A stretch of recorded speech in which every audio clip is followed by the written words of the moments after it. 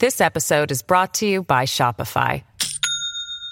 Do you have a point of sale system you can trust, or is it a real POS? You need Shopify for retail. From accepting payments to managing inventory, Shopify POS has everything you need to sell in person. Go to shopify.com/system, all lowercase, to take your retail business to the next level today. That's shopify.com/system. From the Fox News radio studios in New York City, giving you opinions and facts with a positive approach. It's Brian Kilmeade. Thanks so much for listening, everybody. It's the Brian Kilmeade Show. We'll have a lot of breaking news throughout the show. This is the election season. I can't even say it's Election Tuesday because now we're at Friday, and we are finally getting closer and closer to naming a new president and getting closer and closer to finding out who is going to be in control of the Senate, although we might have to wait till January with this runoff. In the Senate, it looks like both Georgia races will have a runoff. I believe they'll be January 5th because they have these rules where you got to have over 50% in one, and there was a jungle primary in the other. So it doesn't look like the sitting senator, Perdue, is going to have 50%. He's just under there, but favored to win. If those two ballots come in, if those two candidates come in for Republicans, they control the Senate, and they are within striking distance in the House. But very successful. On the presidency, it's a different deal. Coming up this hour, one of the smartest people in Washington, the publisher of The Federalist, Ben Domenech, will be with us, and Kayleigh McEnany at the bottom of the hour. So let's get to the big three. Now, with the stories you need to know, it's Brian's Big Three. Number 3. Win, lose, or draw. Donald Trump should be known for this. Black votes, 12%. Let's go to Hispanics. 32% last night, Hispanic vote for Donald Trump. Donald Trump has expanded the party in numerous ways, and for all these people to say racist, racist, they're wrong. Well, what went wrong with the polls, and how did Trump and the GOP become the blue-collar party with the new appeal to minorities and emerging class of lawmakers? We will discuss the winning and surprising success. Number 2. One word separates the positions of Joe Biden and Donald Trump on tabulating election results: legal. The Biden camp says count every vote. The Trump camp says count every legal vote, and they're battling for that in multiple states. Legally fighting back as the president's team lawyers up. What are their complaints, and what are their chances of judicial success? We're going to look at the states where doubt reigns. Number 1. It's very close in Pennsylvania, right? There's no question. And so that means it's going to take longer to actually see who the winner is. There's several 100,000 ballots remaining to be counted. The overwhelming majority of ballots will be counted by Friday. And there you go. Kathy Boockvar, she is the Pennsylvania Secretary of State, answering the question, how much longer must we wait to pick a president? As 5 states slowly count the votes, and the Trump lashes out as he watches his lead dwindle in Georgia, Pennsylvania, and grow, actually the deficit shrink for him in Arizona. So let me just tell you what just happened. Over the last, hour, the president is now, for the first time ever, trailed in Pennsylvania, and he's now trailing in Georgia. Just moments ago, he started trailing in Pennsylvania, just barely. Keep in mind, when it comes to Georgia, there are 9,000 outstanding military ballots that have not been counted yet. And with a deficit of just, in Pennsylvania, it looks like there's a 5,587 advantage right now for Joe Biden. In Nevada, he's got 11,000 up. In Arizona, he's up 47,000. And in Georgia, the president now trails by just 1,097. Well, yesterday, the president came out and he's just outraged. Now, think about this. The most competitive guy in the country. He's seeing a 500 to 600,000 vote lead just shrink. Because for the first ever, we got this massive mail-in ballots. He told his guys and his women, don't mail in your ballot, walk in there. And for the walk-in, he did good. To the day of, he did fantastic. On the overall mail-in, the Republicans and the president have struggled. Cut one. If you count the legal votes, I easily win.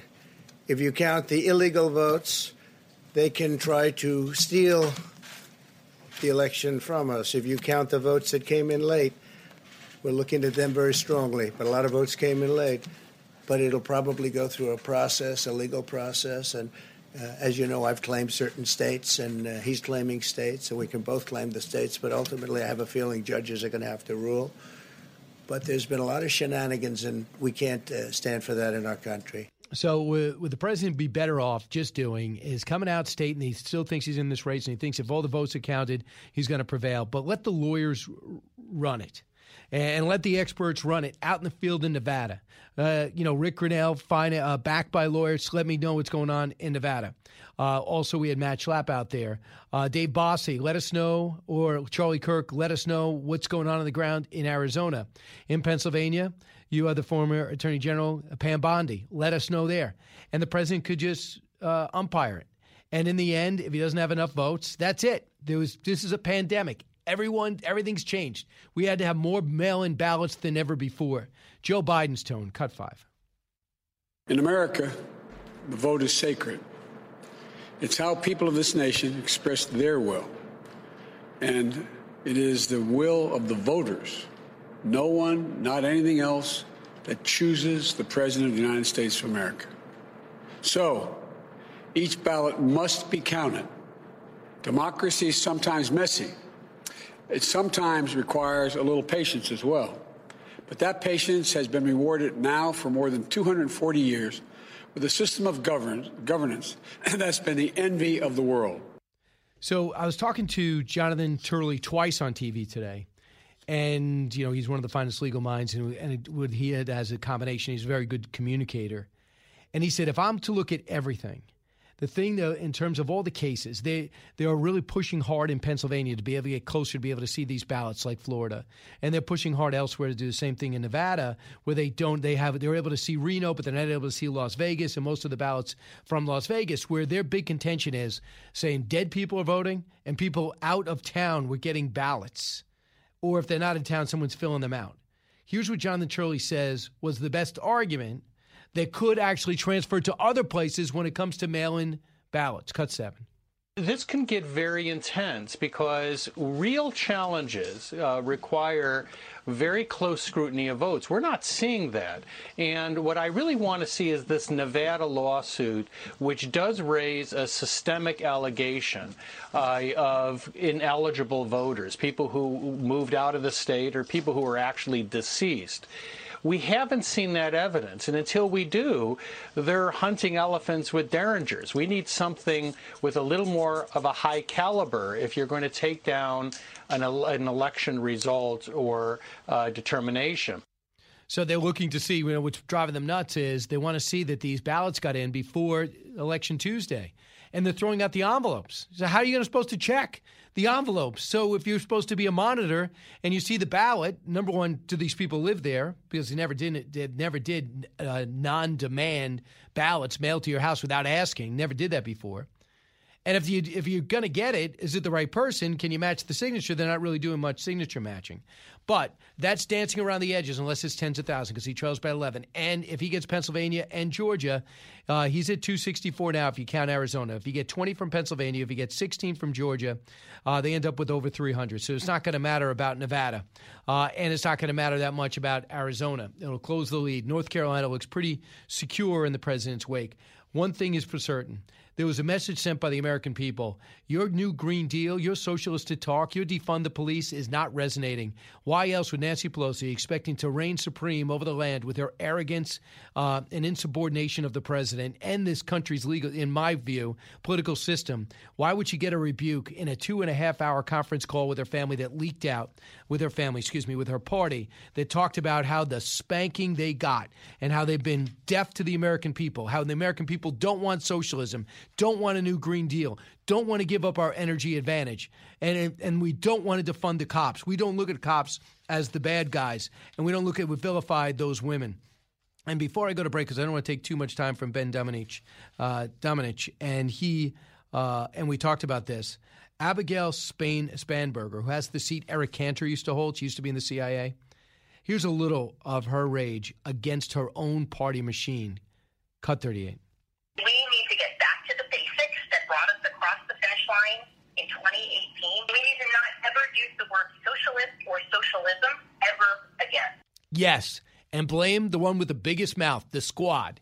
And it's Kevin McCarthy's more than happy to put them on the shelf and say, that's your Democratic Party.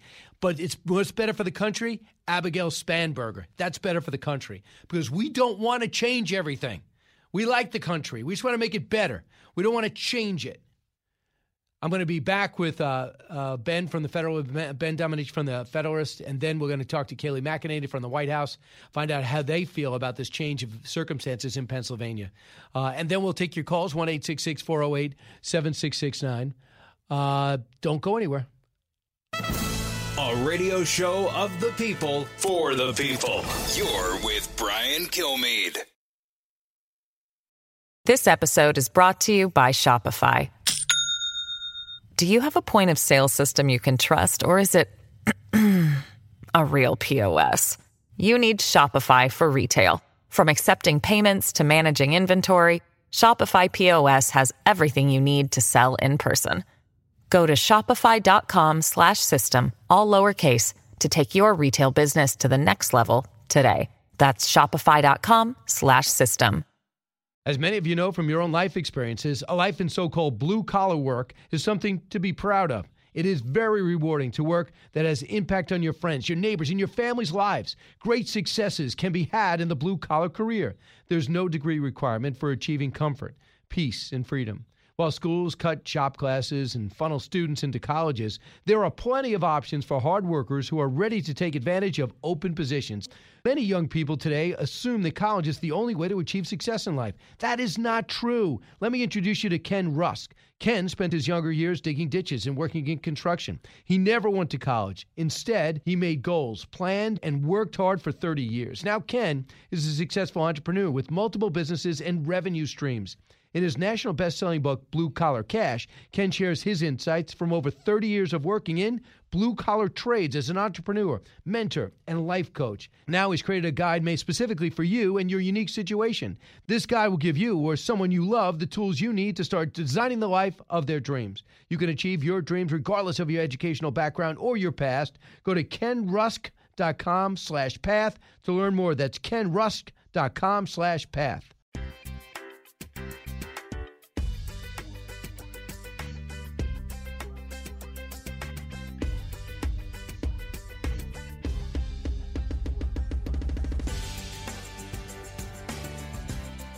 Breaking news, unique opinions. Hear it all on the Brian Kilmeade Show. The strength of the integrity of this vote is really unparalleled. All these things are tracked. Our voting systems and our databases make sure that no voter can cast more than one vote. It literally has a hard stop should anybody even try. So that was, I don't expect you to know her voice. But that is the Attorney General of Pennsylvania saying that don't question the integrity of the voting system. The president does. So do some other people with the president's camp, the Trump camp do. But in case you have not heard, as of 15 minutes ago, for the first time, Joe Biden moves ahead in Pennsylvania. He was trailing by as much as 700,000 votes on Election Day. Joining us now is Ben Domenech, one of the smartest people in Washington, even when he's not there, publisher of The Federalist. Ben, your reaction to this change of events. Also, I should say that Joe Biden moved ahead in Georgia by 1,000 votes.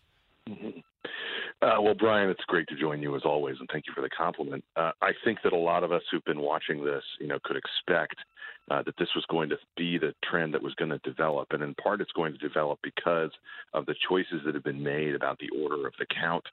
There's obviously a ton of military ballots outstanding in Georgia, for instance, that I think ultimately will end up putting that state back in the president's column. But look, this is a very close election. To the point about fraud, I just want to give people a little perspective on this because I've covered this before in previous elections.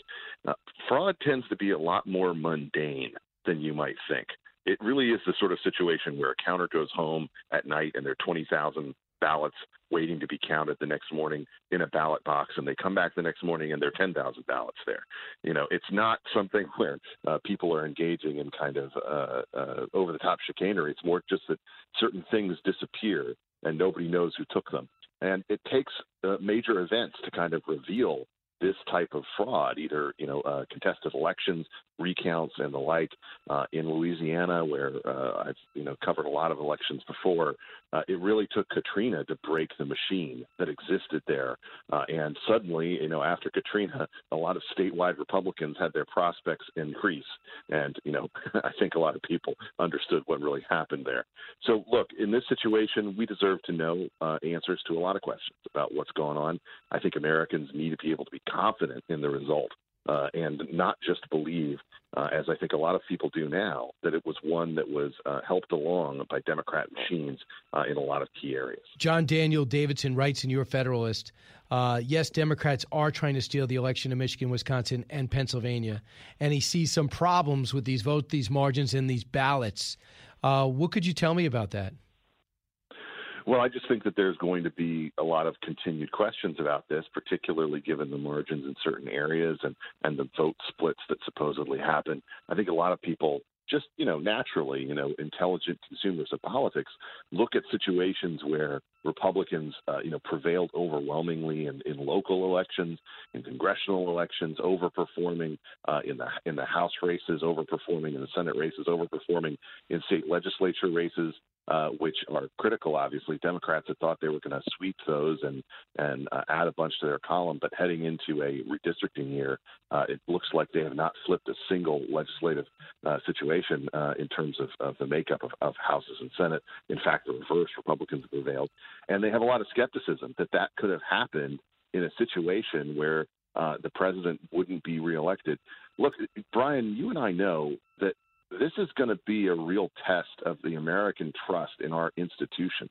We're at really low trust anyway, in a bipartisan fashion for the institutions that we have as Americans. And I think going into a process like this, coming out of an election like this, it's been as hard fought as it has, there's going to be a lot of people with a lot of questions going forward. Now, I expect that today and in the next 24 to 48 hours, we're going to see a lot of media institutions call this race for Joe Biden. I don't know that there's going to be a lot of faith in that on the part of Republican supporters of the president. They're going to want to see more proof and see more evidence that this was not a series of counts where they leaned in one direction. Yeah, so in Michigan, your reporter writes, Biden somehow got 138,339 votes and Trump got none, zero. And these came in, after the voting Tuesday. And he has other examples, too, in this story. And you have also people tweeting from the Federalist out there. Do you think this should be looked into, or do you feel as though this is dancing on the edges and wouldn't have affected the vote either way? Because in states this close, I think that if I'm Trump, this is getting under my skin. Yeah. No, I absolutely think we should look into these various situations. Sometimes there's legitimate excuses for them in the sense that a bureaucrat can fat finger a number and add a zero to it. You can have people who just screw up and not, out of any kind of ill intention. But again, when things get this close in this many states, I think that we deserve to have answers. And, one of the things that we should think about, I think, in this moment is what happened back in 1960. When Richard Nixon, obviously with a mind on his political future, decided not to contest an election that historians would pretty much agree was stolen for John F. Kennedy, and stolen in a number of pretty obvious ways. That, I think, was a mistake at the time. People regretted it at the time. I don't think the president's going to make that mistake. I think he's going to continue to contest this because why not? But at the same time, I think Republicans are looking at this situation, and I think they're pretty happy with the result of a lot of what they've seen, which is to say that the Trump approach to politics has been vindicated. His approach to a new type of Republican Party, more working class, more engaged on cultural issues, more economically populist, is something that has been vindicated and has led Republicans to have, a huge increase in their legislative prowess. It's really the opposite of the Obama effect that we saw, where he came into office with, a 60-vote majority in the Senate and just saw it completely crushed over the course of his tenure because of the unpopularity of his policies. Donald Trump isn't going away. And whatever happens, I think, in the next week, as these legal disputes are adjudicated, he's going to be around. He's going to be a critic. And if he ends up not being the president at the end of the day, I think we're still going to see him be an incredible political force because of what he's been able to build. Ben, I totally agree with you because of the president's policies on trade and things. The blue-collar people related to him.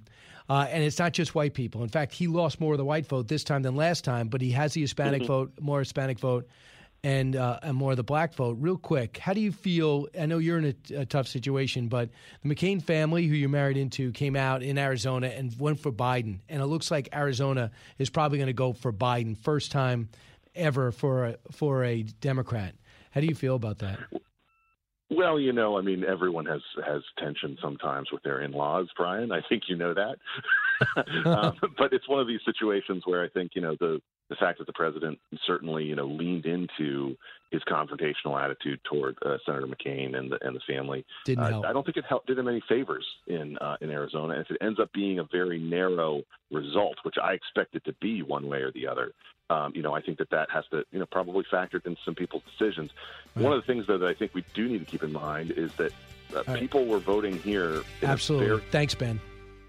From the Fox News Podcasts Network, download and listen to The Untold Story with Martha McCallum. The host of The Story on Fox News Channel sits down with major newsmakers each week to get their untold story. Subscribe and listen now by going to foxnewspodcasts.com.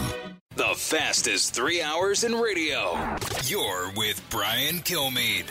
I think black Americans are getting a little bit tired of delivering huge votes for the Democrats and seeing minimal return in terms of economic wealth, closing the wealth gap, jobs creation, job opportunities. And Joe Biden was not an inspiring candidate for many black Americans. And some of them stayed home, some of them voted for Trump. Bob, do you think that 4 more years of Donald Trump is a good thing for the black community? I'll put it this way. Based on if you take the past 4 years, the answer would be yes. That is Bob Johnson, self-made success story, became a billionaire, founder of BET, among other business ventures. And as an African-American, he doesn't come out and say Donald Trump's my guy, but he points out everything that he likes about Donald Trump, and they've been in constant contact. And what the president's done is get more African-American votes than Romney and McCain by a lot, maybe doubled it. And what he's done is get the Hispanic vote, which is creeping up to George W. Bush 2000 level. You're talking about around 40%, and it wouldn't have won Florida without it. So what the president done is broaden the party. What the president's done is Wall Street has walked over to the Democrats. Hollywood's always been there, and now he's got the working class too. What it did is it diversified the party to the point where the House is within striking distance. They could have up to 200 delegates in the House, trailing in single digits the dominance of the Democrats. And they are rebuking the policies of the Squad and Nancy Pelosi. There might be new leadership there. That's the president's framework, which Republicans ran on. And they said, well, he's destroying the party, and it's time to break with the president. They never broke with the president outside Ben Sasse.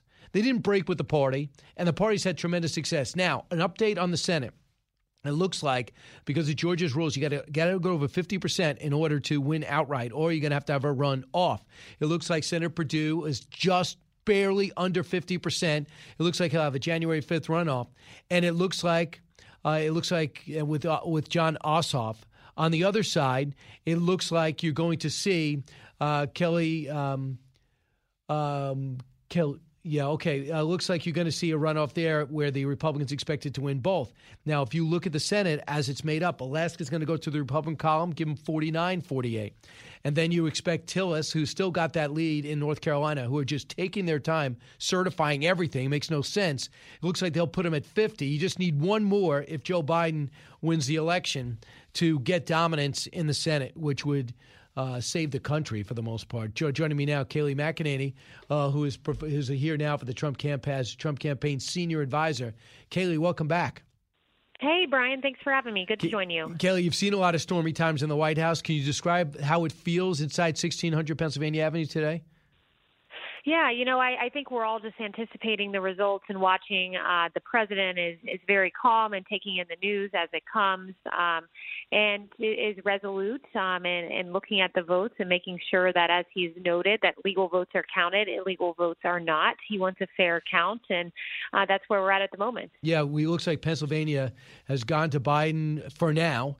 5,596. Georgia also, since the last time I've spoke to a campaign official like you, it's now 1,097 in Biden's column as of now. And keep in mind, there are 9,000 military votes that have not been counted yet. And for the most part, the president's known, and most agree, he's got the balance of popularity when it comes to the military. That matters, right?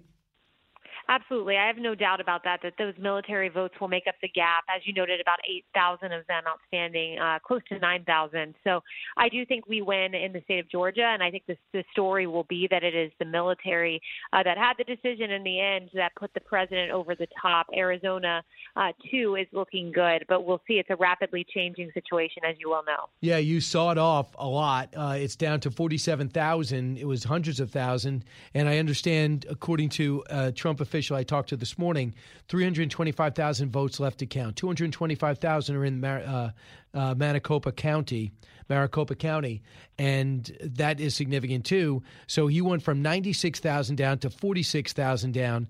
So this is going to, if the Arizona is going to be won, it'll be about 1,000 votes, and you guys are still projecting that. North Carolina, I guess they're taking their time. You're up 76,000. Now in Nevada, I know you're not a lawyer, Kayleigh, but what is the chief legal complaint in Nevada, and where is that at? Yeah, so they have filed suit because there are about 10,000 voters estimated that are from out of state that might have been in Nevada at one point but no longer live there. And it's those ballots that are being targeted and scrutinized. And we believe that you should be a citizen of Nevada if you're going to cast your vote there. So that's pending litigation. We'll see how it turns out, but that certainly could make a difference in a race where it's about 11,000 difference at the moment. Well, let's look at this. Yesterday, here's the president. He came out, and here's a little of his remarks. Cut to. I challenge Joe and every Democrat to clarify that they only want legal votes, because they talk about votes, and I think they should use the word legal votes. We want every legal vote counted, and I want every legal vote counted. We want openness and transparency, no secret count rooms, no mystery ballots, no illegal votes being cast after Election Day. Is it the president's hope there's no fraud or chicanery going on, or is that his belief? Well, he looks at some of the things we've all seen. The individual in Detroit who was putting up papers, this was Matt Fens reporting at Fox, to shield the room where spoiled ballots are looked through and decided whether they should be counted or not. We've seen situations like in Detroit, there were, I believe it was about 50 ballots where they needed to have a witness address on there, and it wasn't on there, and you had a poll worker filling it in.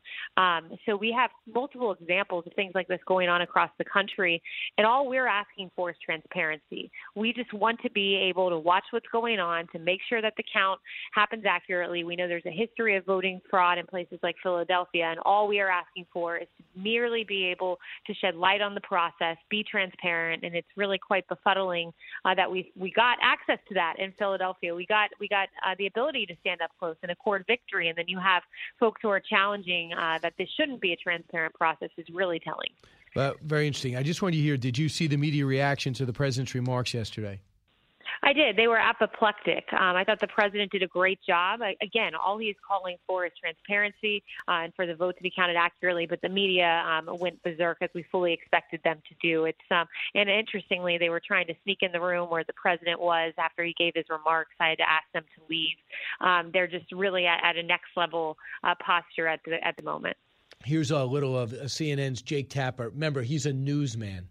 So the diabolical Democrats and big money, big media, and big tech conspired. And we all got together and we decided what we're going to do is we're going to help every Republican win elections across the country except for Donald Trump. Yep. Does that make sense to anybody except for the most fevered brain? So he's mocking the president, who brought up the fact, almost everything you could say, that big tech has censored how many of the president's tweets even over the last 48 hours? And as well as Facebook, and they've not done one from Joe Biden or a Democrat that we know of. So there is something there. But do you want to challenge Jake Tapper's assessment? Yeah, you don't have to be a rocket scientist to look around and see that exactly what the president said is true. The media has been against him from day one, writing all kinds of fake Russia stories, winning Pulitzers for them, only to be proven entirely wrong by the Mueller report. They have been after him from the very beginning, ignoring the scandal in the Obama administration, the spying on Trump's campaign, ignoring the Hunter Biden email scandal, which good for Fox for covering, but I would routinely go back in the press cabin and ask the reporters why they won't cover it, and they would just stare at me blankly, refusing to cover it or even acknowledge it. You have big tech censoring the president dozens and dozens of times, and as you know, never Joe Biden and never even the Ayatollah Khomeini, who shouts death to Israel from his Twitter account. They have always been out to get this president. It's true. With a brain or common sense can see it, acknowledge it, and knows it. So I want you to hear with Anderson Cooper, a newsman, right? For this guy, the same guy in 60 Minutes. Listen to his assessment. That is the president of the United States. That is the most powerful person in the world. And we see him like an obese turtle on his back, flailing in the hot sun, realizing his time is over. What's your reaction to that personal insult? Yeah, that's just it. It's disappointing. It's rude. It's cruel. And it is someone who just clearly has so much hate in their heart for this president. And you know what? It's not even just this president. It's this movement. The president always says, you attack me, it's one thing. You attack my supporters, and it's something else. And we've seen what people have said about the Trump movement, that we're smelly people who go to Walmart, is what Peter Strzok said about us, that we're deplorable, that we're irredeemable. Joe Biden's called us chumps. And all other sorts of words. But, you know, that's just the elitism that we're up against. But the people prevailed in 2016. We're hopeful that the American people will prevail in 2020 by electing President Trump. But the people's movement continues, and we recognize that elitism, and we reject it where we see it. Kayleigh McEnany with us in her function as Trump campaign senior advisor. Kayleigh, what's the president's plans for today?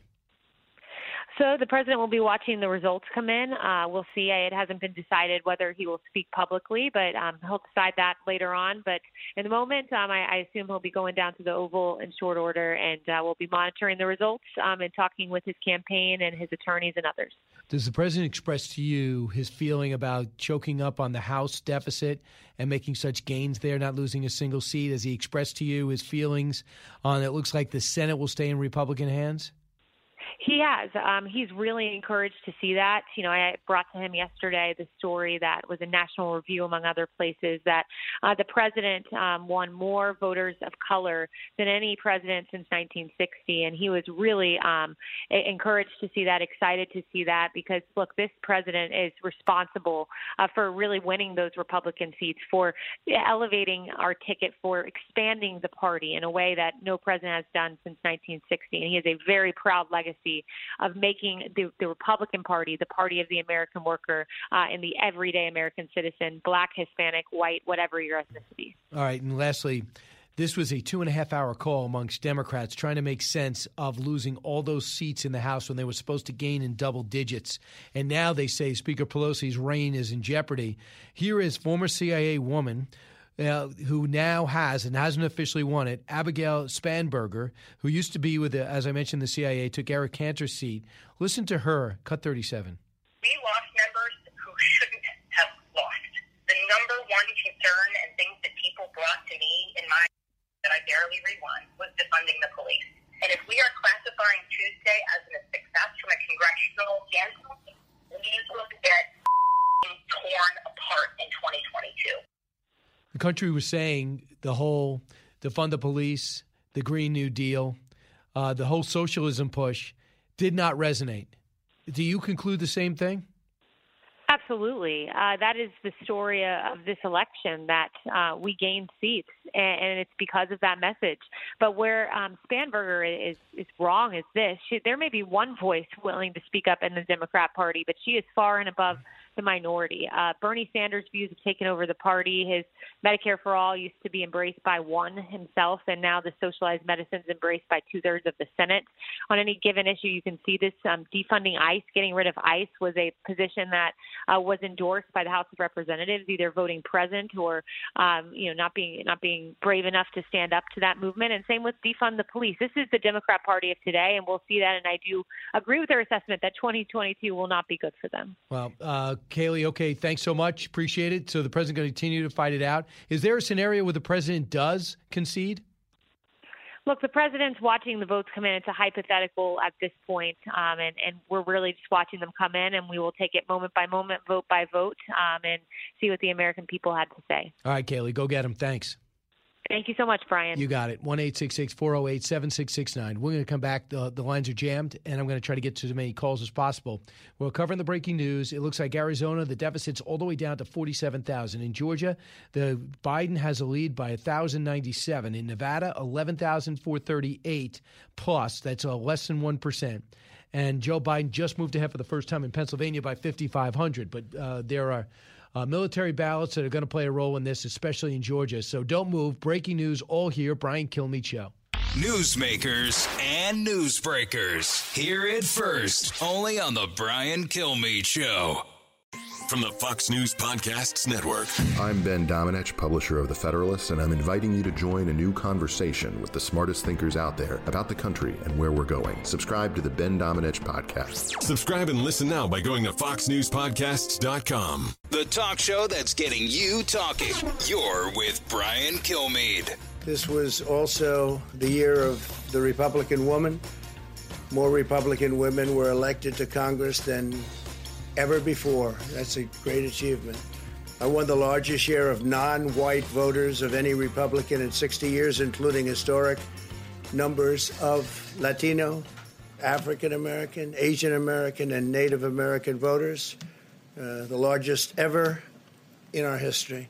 President yesterday making remarks in a speech talking about how he's still hanging in there and he still wants to find the rest of the vote and see how this thing plays out. He's still winning in North Carolina, but he's trailing in Georgia, barely, Arizona, but coming up, and Pennsylvania for the first time. So let's go out to Jerry listening in Jacksonville on WOKV. Hey, Jerry. Hey, Brian. Love your show, man. Thanks. As a Democrat, I love and I 1,000% agree with Spanberger. We don't want free stuff, Brian. And as you can see, black folks came out in numbers for Joe Biden in the primary because they don't want free stuff. We just want equal opportunity to make a living. If Biden wins, great. I just want the country to come together. I think that we need to heal, and I think that Joe Biden is so happy that, that faction of our crazy left-wing party is not going to have control over him. And I think that him and Mitch McConnell can get things done. They've done it before, and I believe they can do it again. Well, Jerry, just to stop you there, I want to get another call in, but good points. I would say this. The problem is his running mate is of that like mind. But let's see if she understands the lay of the land, if that in fact is the takeaway from this election. But Mitch McConnell's got to get majority leader first. You can't take anything for granted. It looks like he's going to have to battle out in a runoff election in January. But I hear you. Tony, listening on WDBO in Orlando. Tony. Hi, Brian. Thanks for taking my call. No problem. Hey, Brian, I want to know, where are all the other Republicans that were on the ballot on Tuesday complaining about voter fraud? It seems like it's only President Trump. It is. Well, I got to see it. I mean, we don't have proof of it yet. There's things that bother everybody. We want to find out where these votes came from, but they have explanations right now. And so you don't want to just say voter fraud because everything changed. Because everything changed suddenly. You were up 600 and then you're down. I'd be outraged. If that was me, pouring my heart into this thing, all of a sudden I'm losing because of the unprecedented mail-in voting, which you were distrustful from to begin with. But you just need proof of it, Tony. So you can't just say there's voter fraud, because the follow-up question is where. John, also listening on WDBO. Hey, John. Hey, Brian. Good morning. I agree with the last guy. And like I was telling your screener, I feel that the last 4 years we've had, all of us, whether you're Republican or Democrat, we've had a front row seat to watching nothing but lies and deceit proven over and over again that Donald Trump has been innocent of all this crap that they accuse him of.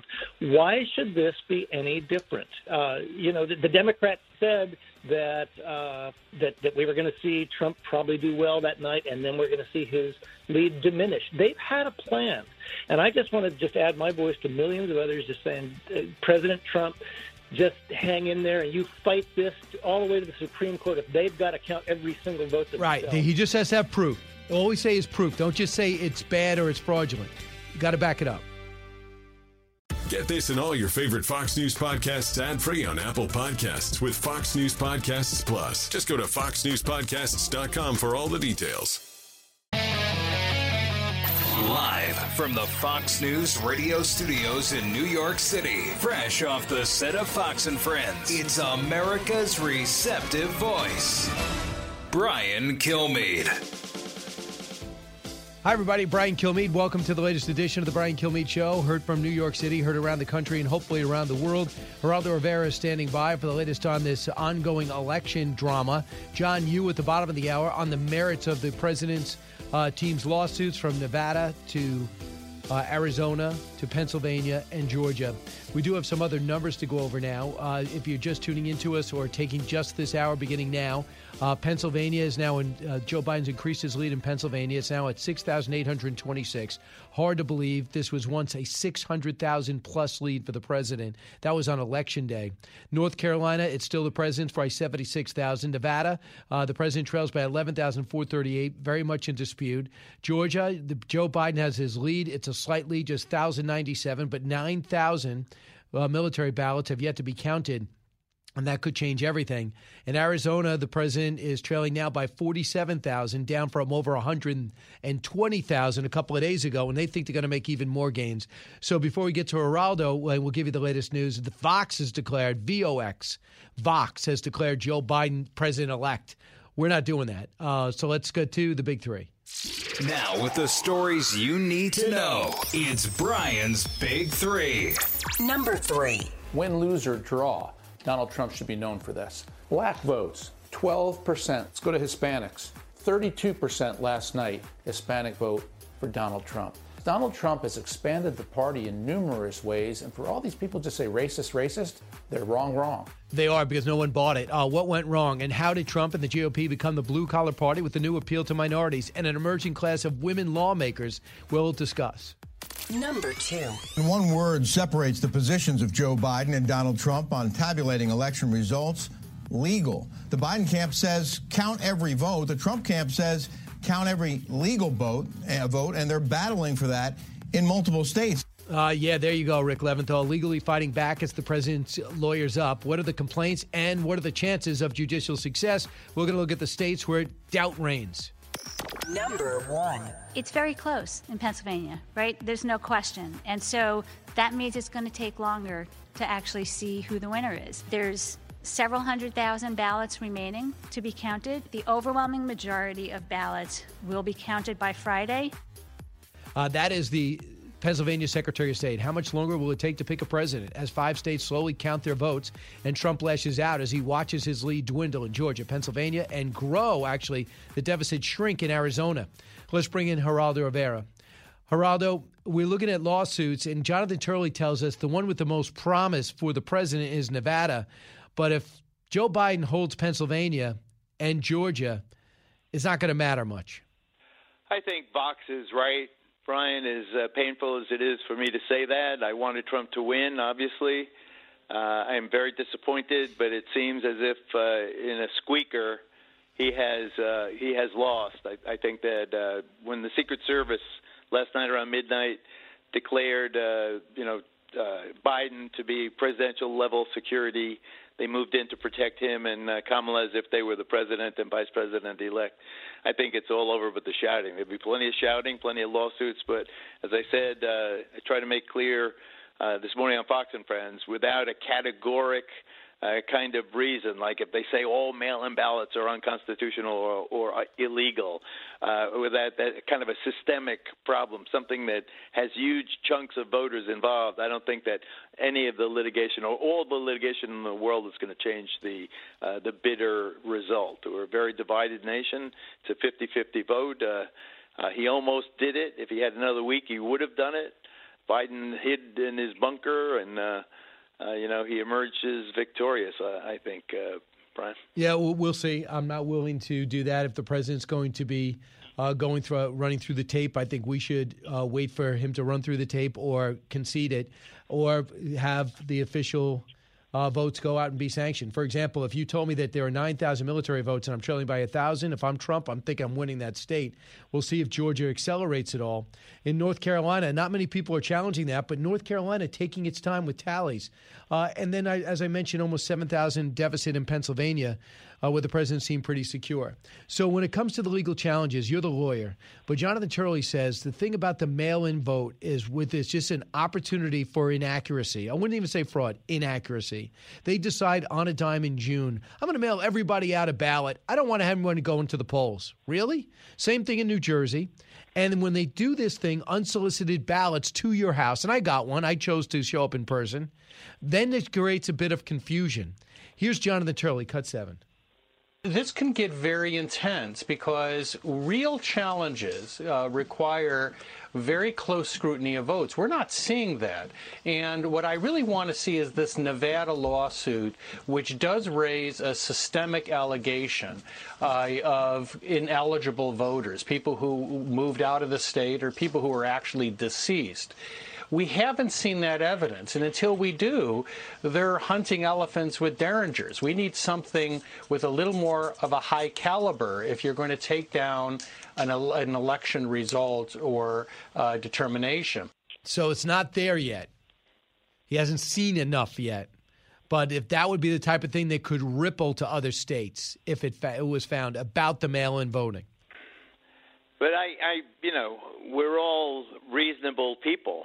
I'm a Republican. I want Donald Trump to win. When I look at the decision to send ballots to every eligible voter in the midst of a pandemic and, an epidemic, something that's insidious, it's everywhere. I mean, we have record levels the last several days here in Ohio.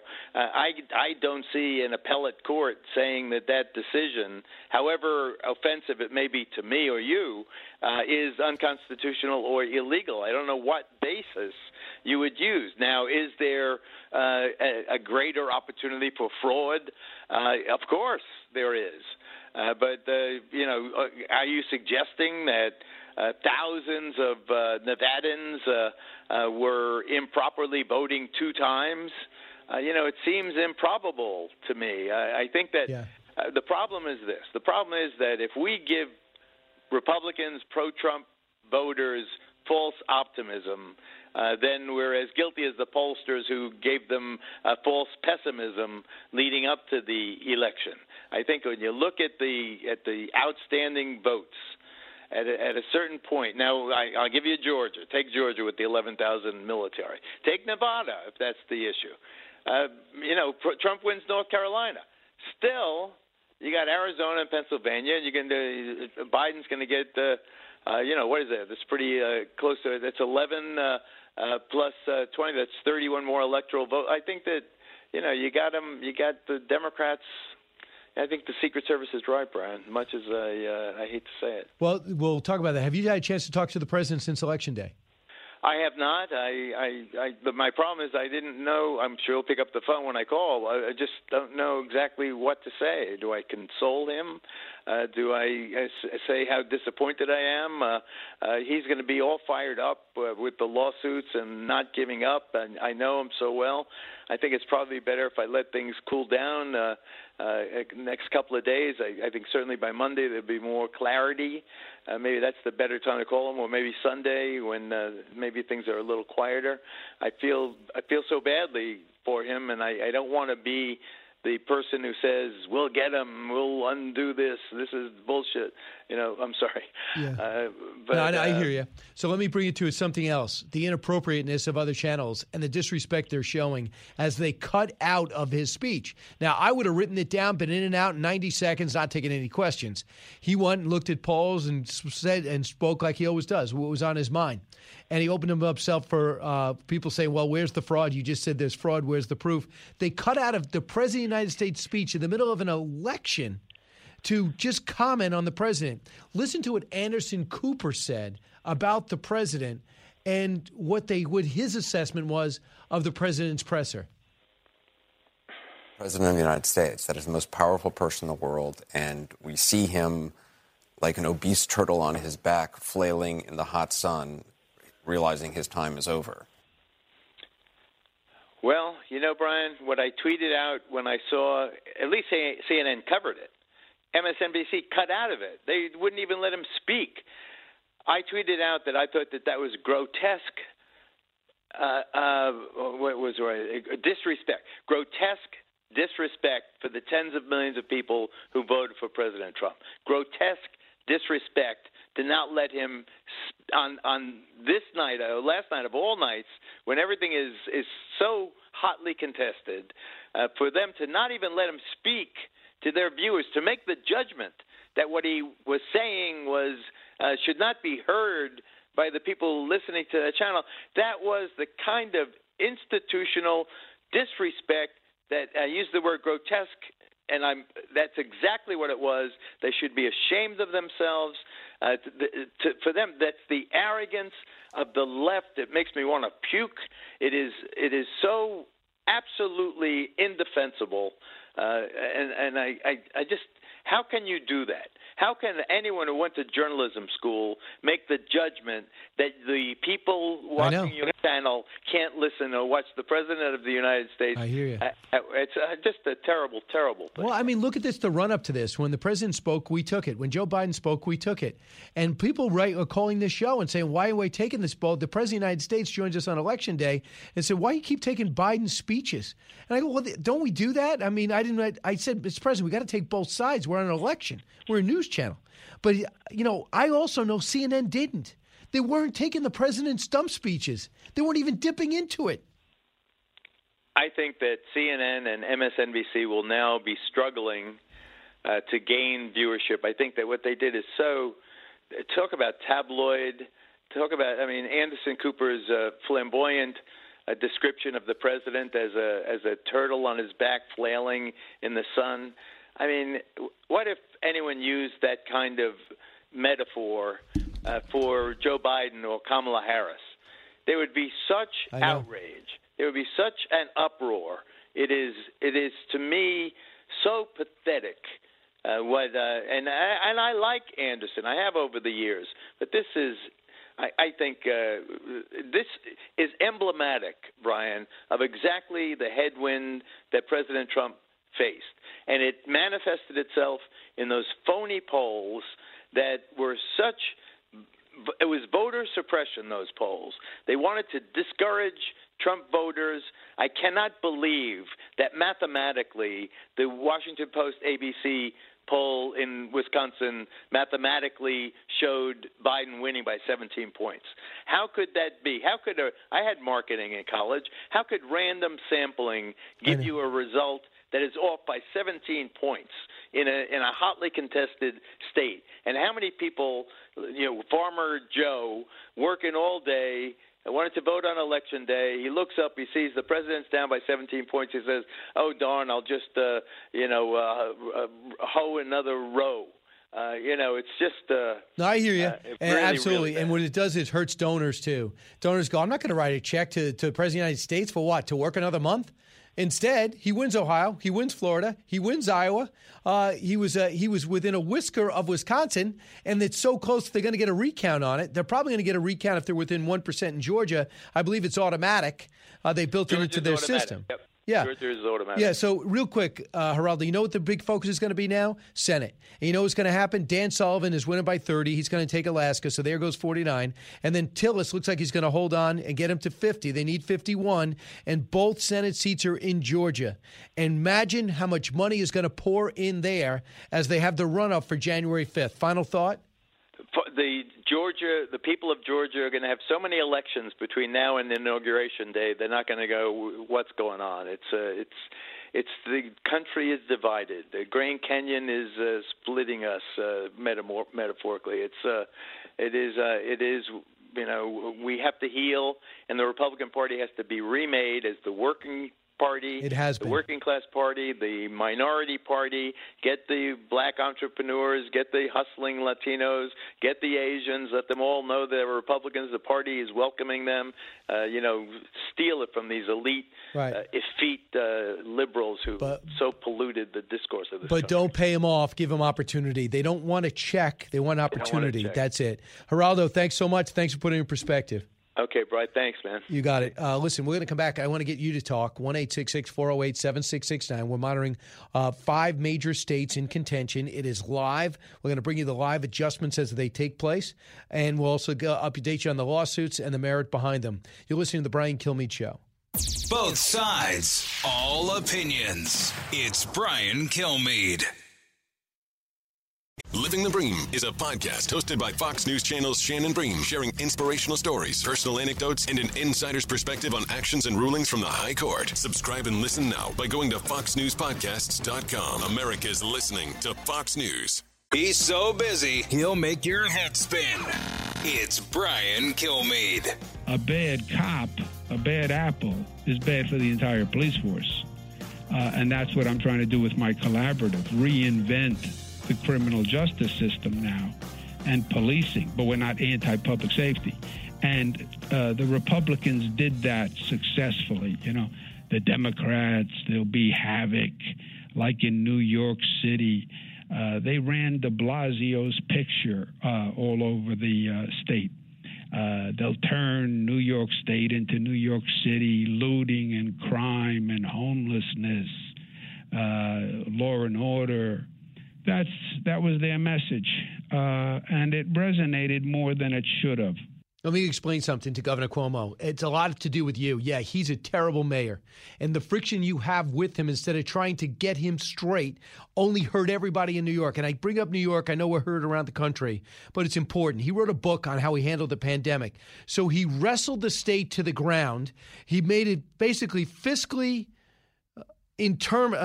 basically on life support and bragged about it and wrote a book about it. And our mayor's terrible, but it did nothing to help it. You're the governor. You could have come down, sided with the police, and overcame him. You could have thrown him out if you wanted to. Number 2, the governor is every bit the reason why Republicans got beat up in New York, because of the oppressive way he did things, the way he hurt business haphazardly, and his attitude. And New Yorkers got Donald Trump got 43% of the vote here, and almost all of Long Island went red because what a bad mayor he is and what a terrible governor Cuomo is. Brian, listen on WABC. Brian, am I right? Hey, Brian, great show so far. Thank you. I just wanted to say a lot of people think that what makes America great is our jurisprudence, the presumption of innocence, innocent until proven guilty. Yeah. If we're going to just take the accusations of sycophants and partisan hacks without any real evidence, just anecdotal, like, oh, I know a guy who knows a girl who says this, who says that. Not going to work. Not going to work. Not going to work. Nothing against the president fighting to the end. There's nothing wrong with that. But you can't just say I'm hearing about fraud and busted pipes. It has to be enough to turn a state. It has to be intentional. And it's got to be more than anecdotal. I 100% agree. But I don't blame the president for fighting and make sure it's on the up and up. You know why? A couple of things happen. The mail-in vote hit a level we never saw in our history. There's no proof they can handle it. And the fact that we have 5 states that still have not counted their ballots and have no promise of even getting done today shows that these states can't even handle it. So it's right for the president to push and prod. That's how he had success in life. But you can't throw out anecdotal information and say there's widespread fraud. It doesn't help the country. I'm with you on that. Listen, when we come back, I'm going to go into the legal perspective a little bit with John Yoo. We'll discuss this. He wrote Defender-in-Chief. The president interviewed with him. He's also out in Berkeley, so he knows how the left think. John Yoo joined us. He also with the Bush administration. We have a lot to discuss. This thing is not over, and there's a lot to still review. New from the Fox News Podcasts Network. My name is Kennedy, and welcome to my podcast, which will, I humbly say, single-handedly save the world. You're welcome. It's Kennedy Saves the World. Subscribe and listen now by going to foxnewspodcasts.com.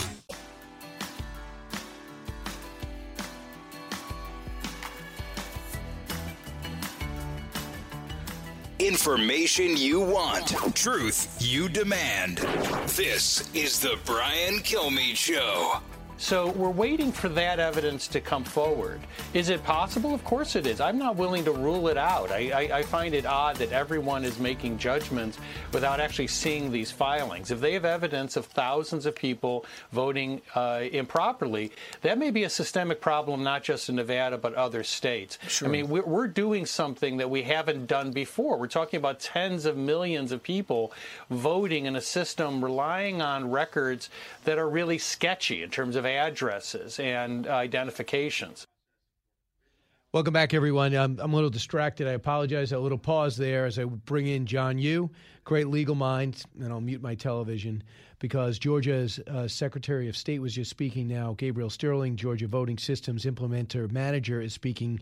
Some very significant things just happened. About an hour ago, Georgia went to Biden for the first time. He took a 1,400-point lead. Now it's down to 1,098. And they say there's going to be a recount. That's just the Georgia rules. And I believe that's for the Senate, too. If we could find that out, Pete, that would be great. This is what he also said. 1,000 votes in a state like Georgia. This is unbelievable. Cherokee, John Yoo, you're here, right? Hi, Brian. So they just went over this. Cherokee County, 150 votes need to be, ballots just got in. Cobb County, 75. Floyd County, 444. And Gwinnett, 3,500. I think they said 3,500. They also announced that just about 9,000 military ballots have to be counted. This is not done, and this is significant. That's 16 electoral votes, right? Yeah, that's, as you said, it's not finished. You still have to count all the remaining votes, all the legal votes that came in by the deadlines. And as you said, any of those tranches of votes could swing it back and forth between Biden and Trump. And then you're going to have, I think, inevitably litigation to make sure that everybody got to watch how those votes were counted. And I think if Trump can hold on to Georgia, then you move on to places like Arizona, Pennsylvania, and Nevada. Look, we know it's definitely the board. You'd rather be Biden than Trump. No question about it. But right now, just as it plays out, they do a recount. And even if it's 200, 300, that's going to matter. You remember what happened in Florida where it was 550 votes that gave it to George Bush. So Pennsylvania is interesting, too. So here's the difference. You have a Republican governor in Georgia. And know what the Secretary of State says? I want everybody to see the ballots. And if you can, please tell me. In Pennsylvania, they go, yeah, I don't really care what the court ruling said. Now, do I have any proof of fraud in Pennsylvania? No. But if I was confident, John, I would just like people to look over my shoulder because I'm not making much money. This is almost donating to the red, white, and blue. This is almost volunteering. So I'd just like to see that this is done correctly. But they're having some problems there. Out of the legal suits in Pennsylvania, number one, they won one to see, but it's not working out. Number two, they're looking at some of the mail-in voting. And the best you can, John, for the layman, which I am, explain to me what the Supreme Court decided not to do a couple of weeks ago and how it's playing out today. Yeah, Brian, I'm glad you raised that lawsuit because the whole election can turn on that single lawsuit if Pennsylvania ends up being the state that makes the difference between Trump and Biden. And I remember, I'm from Pennsylvania. I grew up in Philly. I'm a Philly boy. I'm not surprised my home state's having all these problems. There's always been kind of games played in Philadelphia with the vote. Now, the case in Pennsylvania is really important because a lot of people out there seem to think that the U.S. Supreme Court has said everything that's going on in Pennsylvania is okay. They actually haven't. What happened in Pennsylvania was this. The state legislature said all ballots to be counted have to be in on Election Day. It's a very sensible rule. Then the Pennsylvania Supreme Court, I think without any authority, said, no, we're changing that till today, 3 days later. Any ballots that come in by November 6th, Friday, can get counted. Okay, can I stop you there? Because people keep writing me about this. This is what the president's point is. He's saying count every ballot. He wants them legal. Now, if they're postmarked November 4th and I get them the 7th, I'm okay with that. Are you? No, I don't think that's a legal vote. I think, in fact, and this is a question that's pending at the U.S. Supreme Court, is could the state Supreme Court have come in and just changed the rules as they felt? Because I bet in the end, if the state Supreme Court had its way, November 6th isn't even going to be the final date. If more ballots keep coming in, people are going to say count every ballot, no matter if it's legal or not. Let's do that. That's the argument you're hearing out there right now. But the problem is the Constitution gives the state legislature the sole power to set all the rules about an election. And this is just not me making this up. 4 justices of the Supreme Court who have been demanding that this case get accelerated and decided, taken up by the court, not just sitting in limbo and purgatory like it is now, but taken up and heard by the court. They've been saying, we think the Pennsylvania Supreme Court violated the Constitution and that only November 3rd ballots are the ones that are to be counted. It could lead to thousands of votes switching or being discarded as being illegal. But I don't even think they're almost discarding the whole post date anyway, aren't they? They're not even focusing on that. Yes, so that's the way I think the Supreme Court could come in, but that's the key issue is if you get in by November 3rd, because that's the best way to make sure, right? Not to mess around with the signatures of ballots. At a minimum, make sure that there's respect for a single election day. And that was always the rule before. And then any ballots that come in afterwards, no matter why, aren't going to be counted, postmarked or not, because that's an easy rule for people to administer. That's an easy rule for courts to watch. That's what Justice Alito has been the leader of this in the Supreme Court. And again, the U.S. Supreme Court didn't reject this idea. They just didn't want to decide it before the election. They basically punted it to after the election. Well, now it's after the election, and the Supreme Court may need to come in and decide this if Pennsylvania becomes the determinative state. So let me ask you something, John. There's a practicality to your business. So you're right, but they already built the road. That road is illegal, but it's already made. Cars are already driving on it. So we're going to leave it. So what if the Supreme Court says, yeah, you know what? The more I think of it, it doesn't get there by November 4th. It should not count. But they're all mixed together by now. So the envelope's in the garbage. So then what? So Justice Alito was really smart. Justice Alito is the justice from there. He's the justice who kind of sits over Pennsylvania. And he actually was very clever about this. He asked that the state of Pennsylvania separate any ballot that comes in after November 3rd. Because he said, even if the Supreme Court can't decide before the election, if we can decide it after the election, we want all those ballots that came in after November 3rd to be kept separate so that if we in fact rule that you have to stick to November 3rd, then we can easily identify and exclude those votes. Are they doing that? They're supposed to be. It's a federal order. If the officials in Pennsylvania don't do that, then they're violating federal law, and they're going to create real grounds, even more real grounds, for the Trump campaign to sue them. But as I understand it, they have so far, for the most part, tried to do that. So the way Jonathan Turley was telling me this morning, he's like, I'm not caught up in the looking over the shoulder. That's not going to make or break an election at this point. I mean, the game's on. This isn't June. So having said that, the stuff that matters is things like what we just talked about and what's happening in Nevada. And they are saying that a lot of people that don't live there were getting ballots, have been out for 30 days, and some dead people are voting, especially in the Las Vegas area. So that could be in the thousands. How do you go about pursuing that? They must have moved them from Chicago to Nevada, all those dead voters, because they had too many of them in Illinois. But seriously, this is what's hard. It is hard to back up allegations of, this poll worker, that poll worker cheating on a few ballots here, a few ballots there.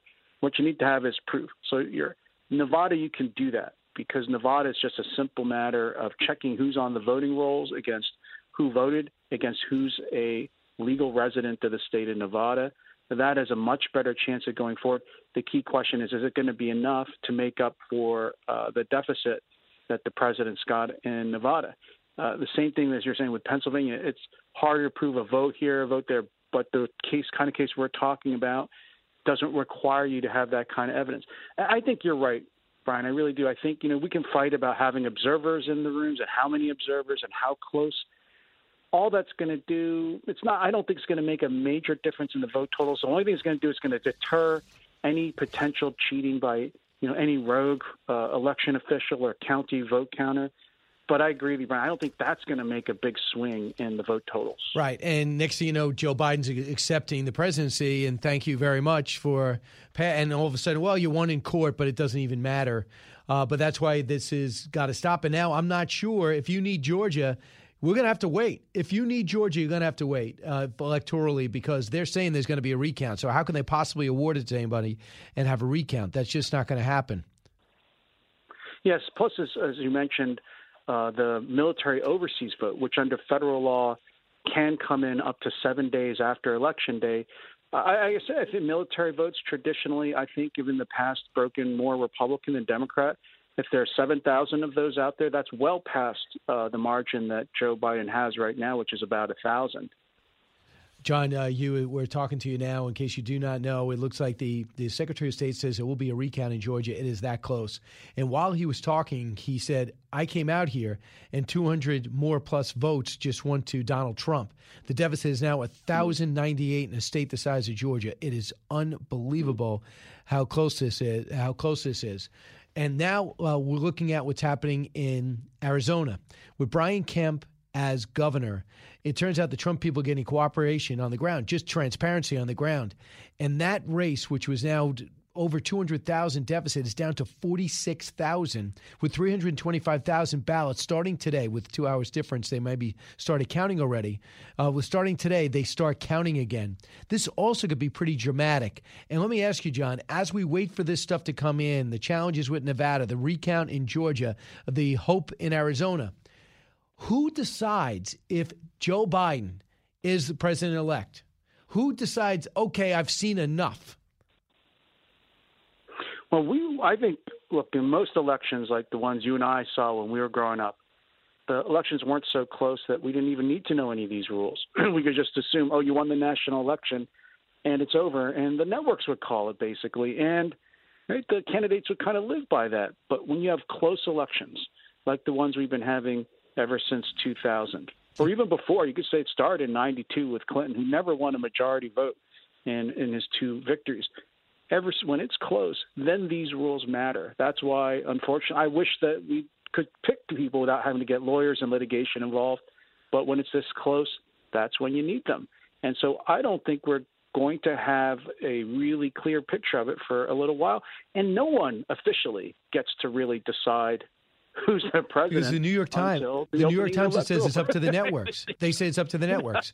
So they're saying, well, if CNN decides and ABC says, we have it according to our math and our decision desk, it's President-elect Biden, and he accepts it, there's going to be pushback on that. We remember with Bush v. Gore, the Supreme Court made a decision, and we knew then we stopped accounting. Yes. So I want to tell you, and I want to get opinion out of it. You can't just say fraud. It's not going to work, especially in your business, John. So Adam Laxalt, he's the Trump Nevada campaign co-chair, and he used to be attorney general out there. This is what he said.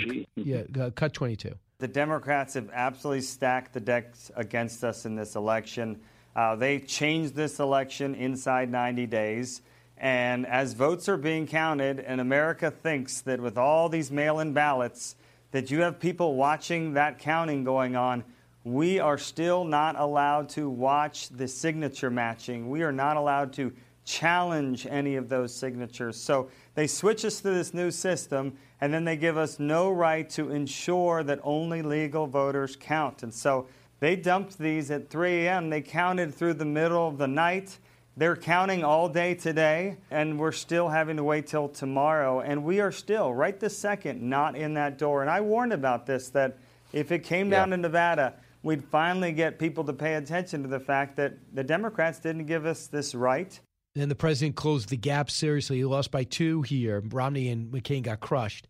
He lost by 2 here. He says, this is where I'm going to win it again, especially with this new attraction with the Hispanic community. And they don't have a chance to do it. And now the only thing left, I understand, is Clark County, where Las Vegas is. That's tough, but it's so close. I mean, it could still go either way, I think. I think Arizona, too. As you said, you're seeing, and as you saw in Florida, you saw the president doing extremely well with Hispanics, with minorities, well over predictions. And I personally, as a minority myself, I think it's a great sign for the future for the Republican Party. Trump was really the one who was really able to start making, inroads and starting to make minorities competitive between the two parties. Yeah, the one they called that right now in Nevada. Yeah, they were the one they called a racist every day. Guess who wasn't buying it? the African-American community, the Hispanic community, and maybe the Asian community. John Yoo, appreciate it. We'll continue to tap into you. I appreciate it. Thanks, Ryan. It's great to be with you. You got it. He's a professor of law at the University of California, Berkeley. When we come back, your turn, 1-866-408-7669. Don't move. Diving deep into today's top stories, it's Brian Kilmeade.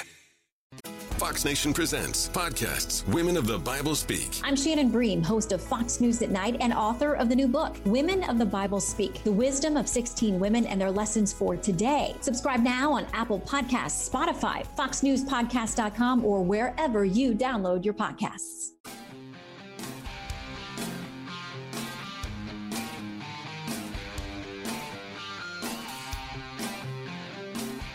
From his mouth to your ears, it's Brian Kilmeade. A Republican strategist who was working on behalf of the president said, look, if Trump has made a mistake in this, it was in denigrating mail-in voting.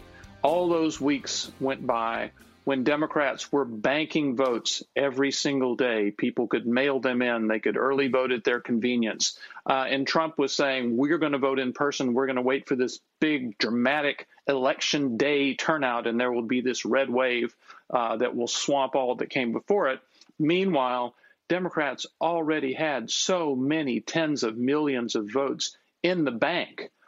So I think in retrospect, when this is all over, if he does lose, I think that's what the president will regret doing. That is Byron Hunt, Byron York, no doubt about it. Byron Hunt used to be a linebacker for the Giants.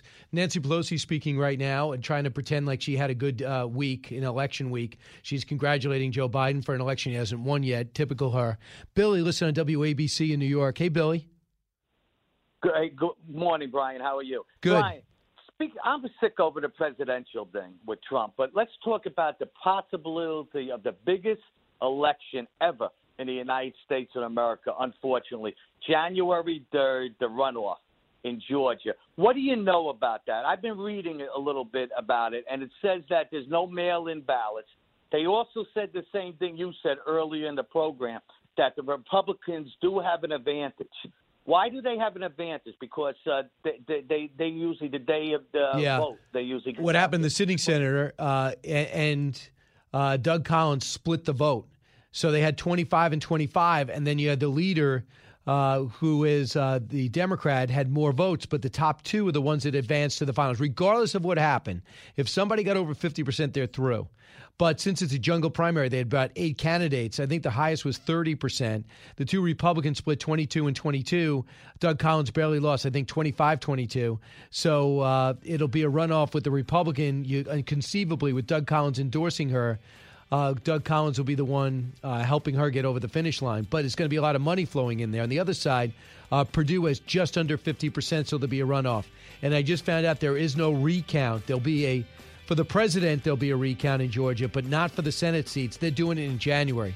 The whole balance of power in the Senate. The Democrats need both. It looks like the Republicans need just one. Jason in the House, the Jason Chaffetz podcast. Dive deeper than the headlines and the party lines as I take on American life, politics, and entertainment. Subscribe now on foxnewspodcast.com or wherever you download podcasts. Live from the Fox News radio studios in New York City, fresh off the set of Fox and Friends, it's America's receptive voice, Brian Kilmeade. Thanks so much for listening, everybody. It's the Brian Kilmeade Show. Shannon Bream is standing by, getting set to host some of her coverage, as well as providing the legal expertise and getting set for her show at 11 and beyond. We're also following the news that Nancy Pelosi just spoke and pretended that she had a good night as the gap closes among Republicans and Democrats in the House. She had a terrible election day, and she talks. In fact, this is what a little of what she just said. She wants to focus on what she wants to focus on. Listen. While we prepare for the new Biden administration, we must also move swiftly for a new coronavirus relief bill. To continue that, we want the Republicans to come back to the table. As if they left. She is. Maybe she paid the price for that. That's what a lot of theory is. They had a chance to get some help to people before the election, and she thought it would help Donald Trump, so she didn't do it. Chris Stirewalt at the bottom of the hour will give you the latest news. So let's get to the big three. Now with the stories you need to know, it's Brian's Big Three. Number 3. Win, lose, or draw. Donald Trump should be known for this. Black votes, 12%. Let's go to Hispanics. 32% last night, Hispanic vote for Donald Trump. Donald Trump has expanded the party in numerous ways, and for all these people to say racist, they're wrong. Yep. What went wrong with the polls, and how did Trump and the GOP become the blue-collar party with the new appeal to minorities and emerging class of women lawmakers? We'll discuss. Number 2.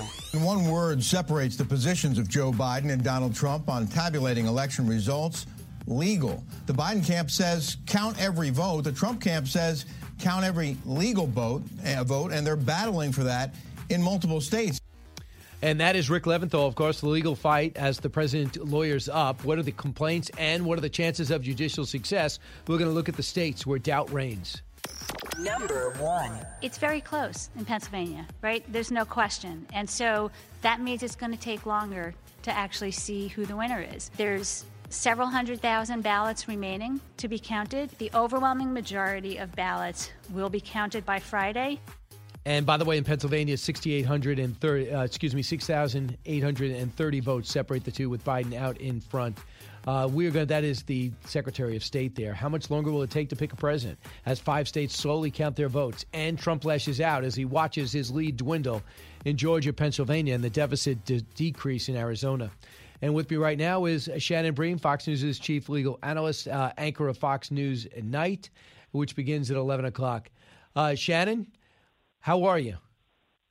I don't know what day it is, but if I'm talking to you, that means it's Friday. That's a good sign. That is a good sign, but never before. Usually we're kind of reflective, and we like to predict what's going to be coming up over the weekend, but now we can't afford to be because so much is breaking with these live race boards right in front of us. Since the last time we have texted or spoke, Joe Biden has moved ahead in Georgia just barely with 1,579 votes. But keep in mind, 9,000 military votes have yet to be counted. Mm-hmm. And he's now in front in Pennsylvania with 6,830. And if Arizona stays in the win column for Biden, he would just need Pennsylvania. Mm-hmm. It's a big prize. I mean, 20 electoral votes. And we've always thought since, weeks and days leading into this election that it could be a critical state, not only in part because, fracking and other big issues and the president and, Mr. Biden spending a lot of time there, the president having huge rallies there in the final days. It's always been a huge prize, but there have been legal battles over what has happened there, too. And there's still a case pending before the U.S. Supreme Court. So we always knew Pennsylvania would be a key player in this whole thing. Here is the president yesterday at his speech. Cut 24. As everyone now recognizes, media polling was election interference in the truest sense of that word by powerful special interests. These really phony polls, I have to call them phony polls, fake polls, were designed to keep our voters at home, create the illusion of momentum for Mr. Biden, and diminish Republicans' ability to raise funds. They were what's called suppression polls. Everyone knows that now. But that's not illegal. What he's trying to work out in Nevada, in Arizona, and Pennsylvania is to get at the root of what he said might be fraud. But there's no proof of fraud yet. Have you seen anything substantial? Well, I mean, you got this letter and lawsuit over in Nevada that have gone out saying that they claim they have specifically over 3,000 people that they found who don't live in Nevada that either voted or got a ballot or asked for a ballot, something along those lines. So they're trying to pin, concrete cases. They've got a hotline out there. Hey, if you've got a problem, let us know if you saw fraud. I've had people, and I'm sure you have too, feed me, hey, this person saw this at this poll. And I'm like, okay, well, they go on camera. Like, let's talk to them.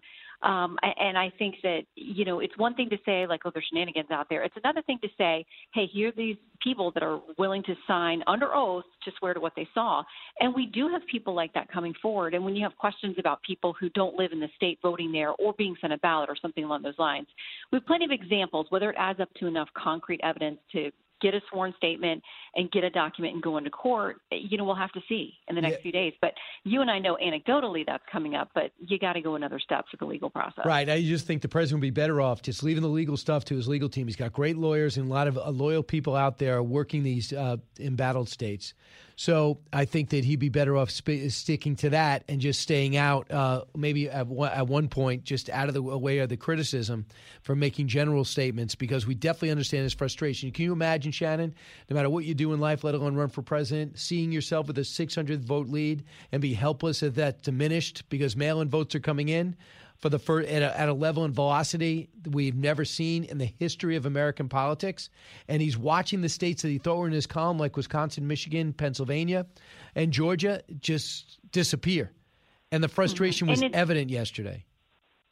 Yeah, and for anybody involved with the Trump campaign, the White House, the president, this has got to be maddening because, especially on election night, when you go to bed and you get up and hundreds of thousands of votes have flipped in the other direction, and very few of them have been reported for you and your candidate, you can see they're definitely going to feel like, is this thing slipping through our fingers? They're going to mount every legal challenge that they can. Will it be enough in the end?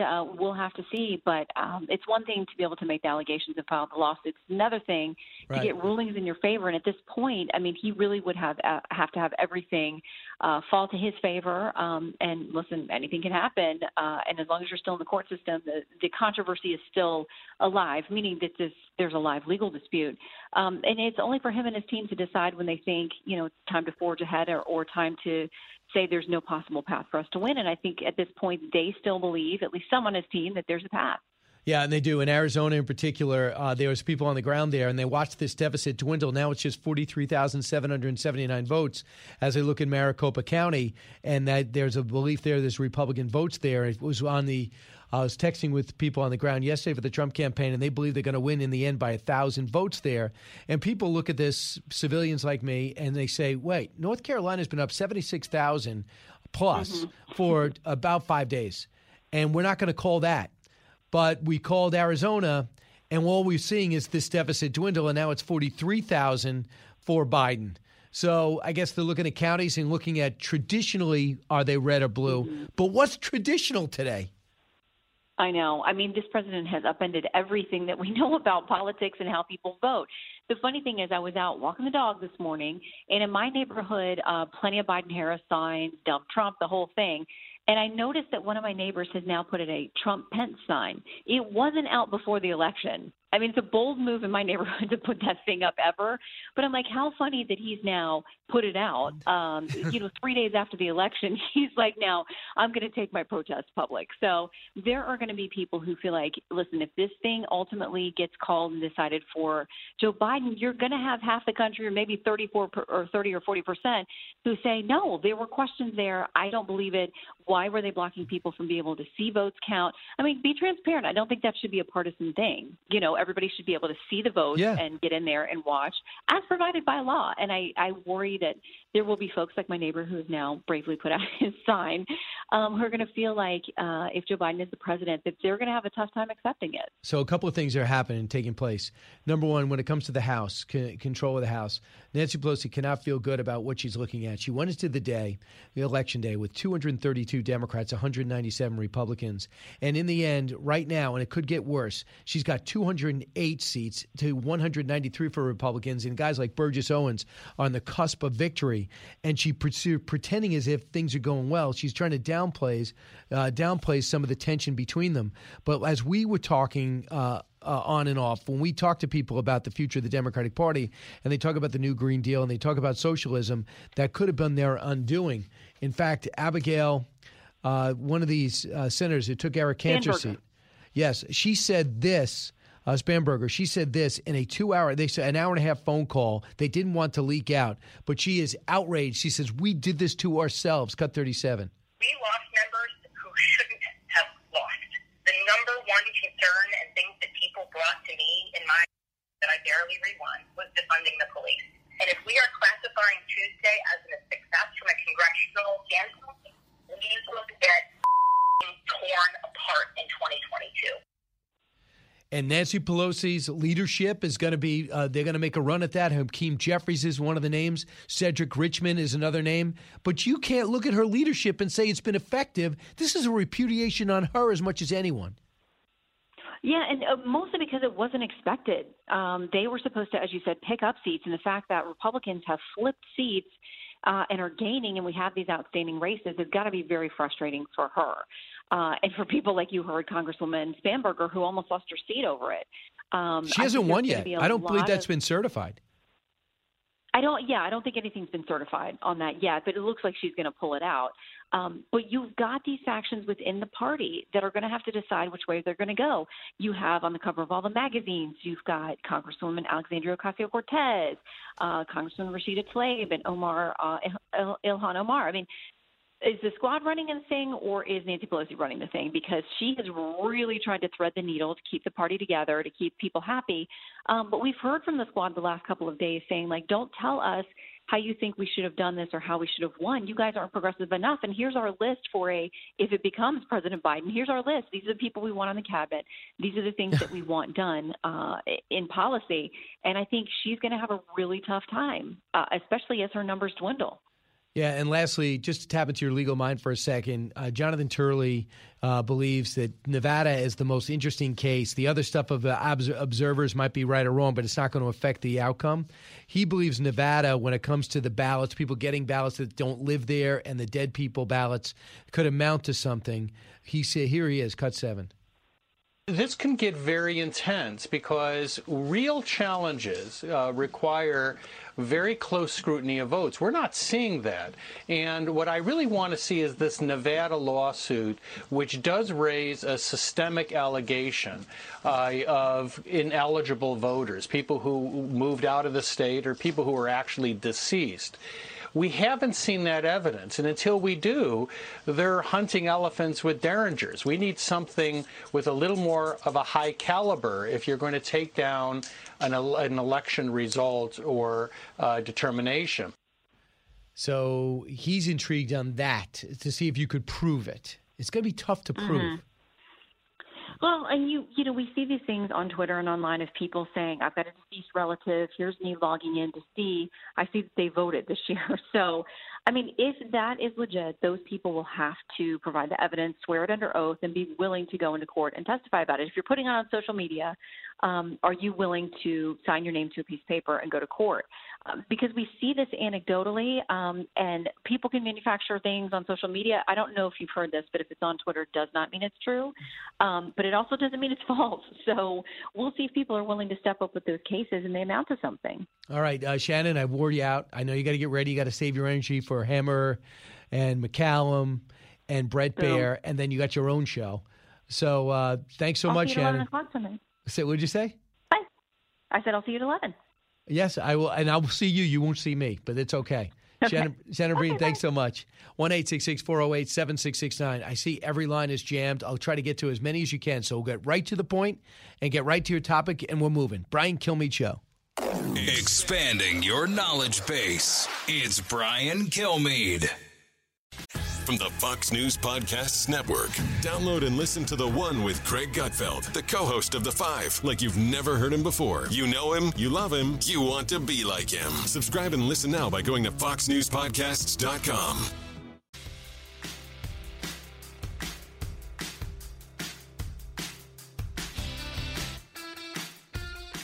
A talk show that's real. This is the Brian Kilmeade Show. The strength of the integrity of this vote is really unparalleled. All these things are tracked. Our voting systems and our databases make sure that no voter can cast more than one vote. It literally has a hard stop, should anybody even try. That is the Secretary of State for Pennsylvania. She feels good about it. But a lot of Republicans are a little freaked out because you're not allowing everyone to look over the shoulder like they're allowed to, these observers. Mike, listening on KSEV in Houston. Mike. Yeah, I've got 3 options to resolve all this uncertainty. Okay. The first option is already in the courts. You need to disallow the electoral votes of those states that computed their ballots not in accordance with the state legislature. So use the remaining ballots that are actually computed by the other states to determine the president of the United States.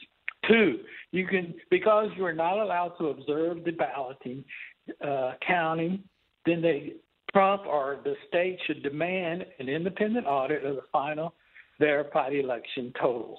Okay, they can, quote, 1, quantify the amount of fraud easily. It's done every day by public accounting firms in court.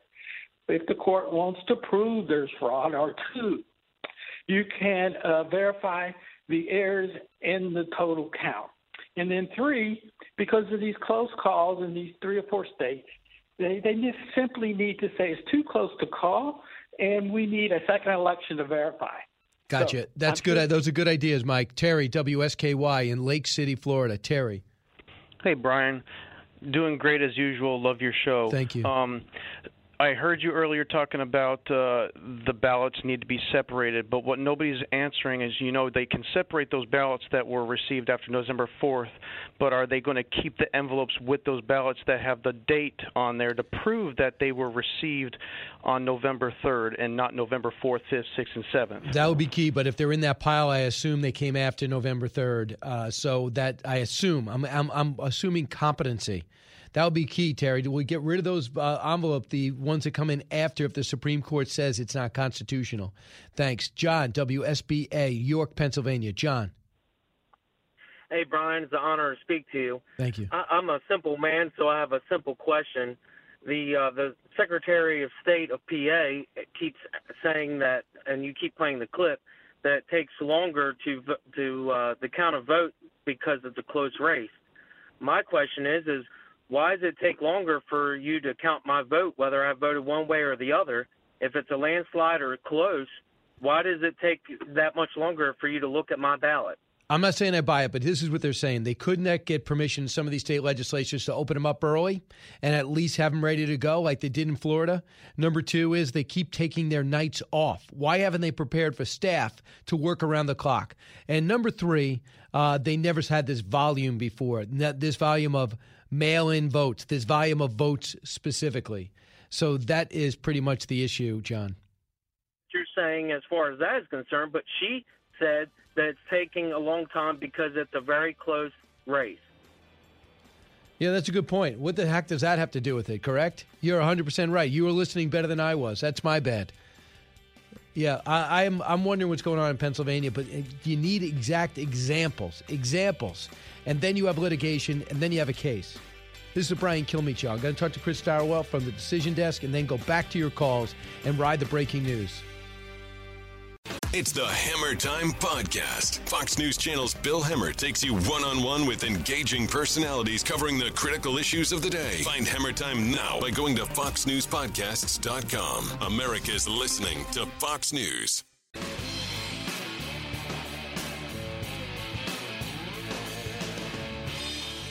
A radio show like no other. It's Brian Kilmeade. The presidency literally hangs in the balance. The idea in this country, the idea in America, that we would somehow reduce or limit the ability to have basic insurance that a ballot is a legal ballot, that a ballot is an acceptable ballot, that the person who voted, that we took minimal steps to make sure that there was a signature match, for instance. Those types of guarantees need to be in the process. That is Match Slap, and I'll work on the reverb there. There we go.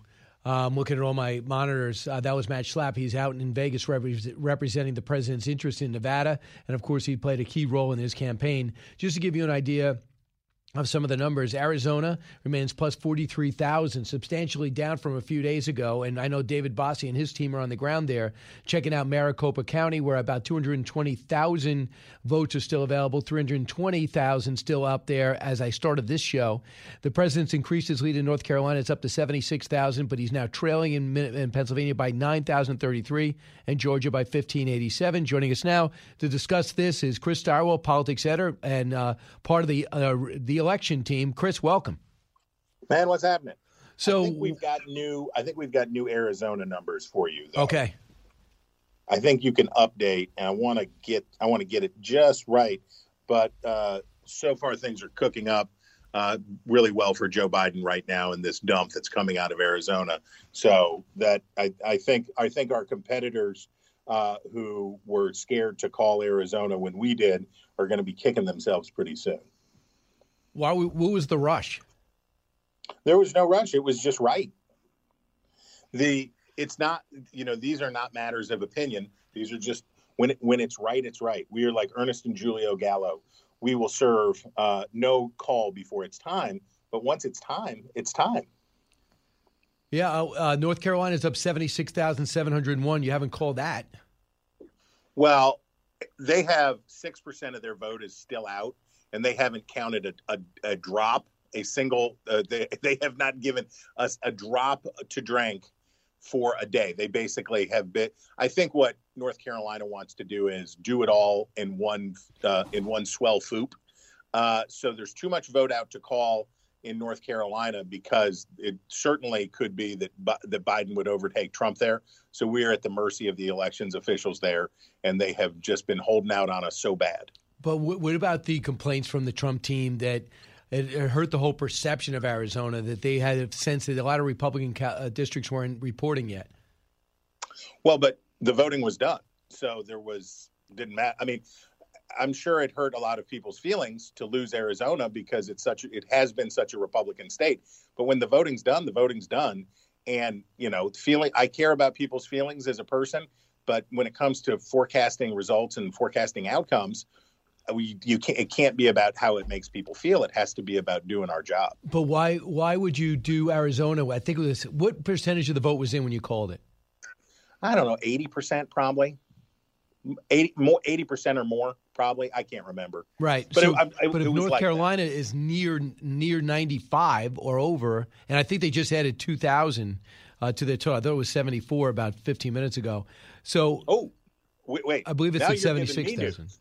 Now you're giving me news. If they got count in North Carolina, now that I want to know, because we basically, we have among Nevada, Pennsylvania, Georgia, Georgia is basically done in the sense that, yes, we're going to have just trickles. And you heard, I don't know whether you heard the guy today. Georgia is at 99.9% in, and we can't call Georgia. A call isn't about what percentage is in. We call stuff with no percent in. We can call based on priors and models in states that are over. You don't need a lot of vote in Wyoming or West Virginia to call it for Trump. So it's not about the percentage. It's about what the expectation is. And things cooked up quickly for us in Arizona because we have the FNVA. We have all that good data. So it cooks up quickly for us.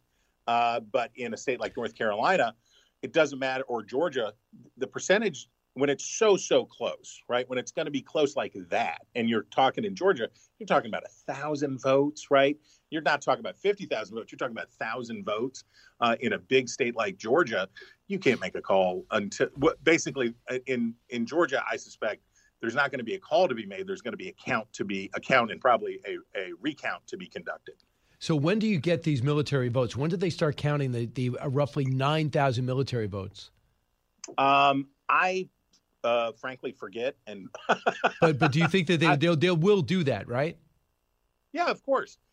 Here's the good news. We live in America. We don't live in some backwater, right? We don't live in some country that doesn't have a good system. We have a great system. We have thousands of elections officials across the country that take their work seriously. We have a process that works, and we have a court system. And you go through the election system, you go through the court system. Everybody's acting like it's abnormal for the Trump campaign, or not, I shouldn't say everybody. Some people are acting like it's abnormal that the Trump campaign is filing all the lawsuits. Now, they're doing a lot of lawsuits, but every 4 years, right? And every 2 years, because this Senate campaign says we want this and they want that. We have a system. The system is the envy of the world. The system works, and it will work again this time. It's okay. So why is it taking so long? Well, because of all this mail-in vote. My gosh, all this mail-in vote. So think about it this way. We had 40% of the vote was early votes 4 years ago. It's going to be probably 60% of the vote, a 50% increase in how many voters voted early. By mail or in person or whatever. Now, that's been a longstanding trend, and we know elections take longer because Americans like early voting. I don't like early voting. I have my own personal opinions about that.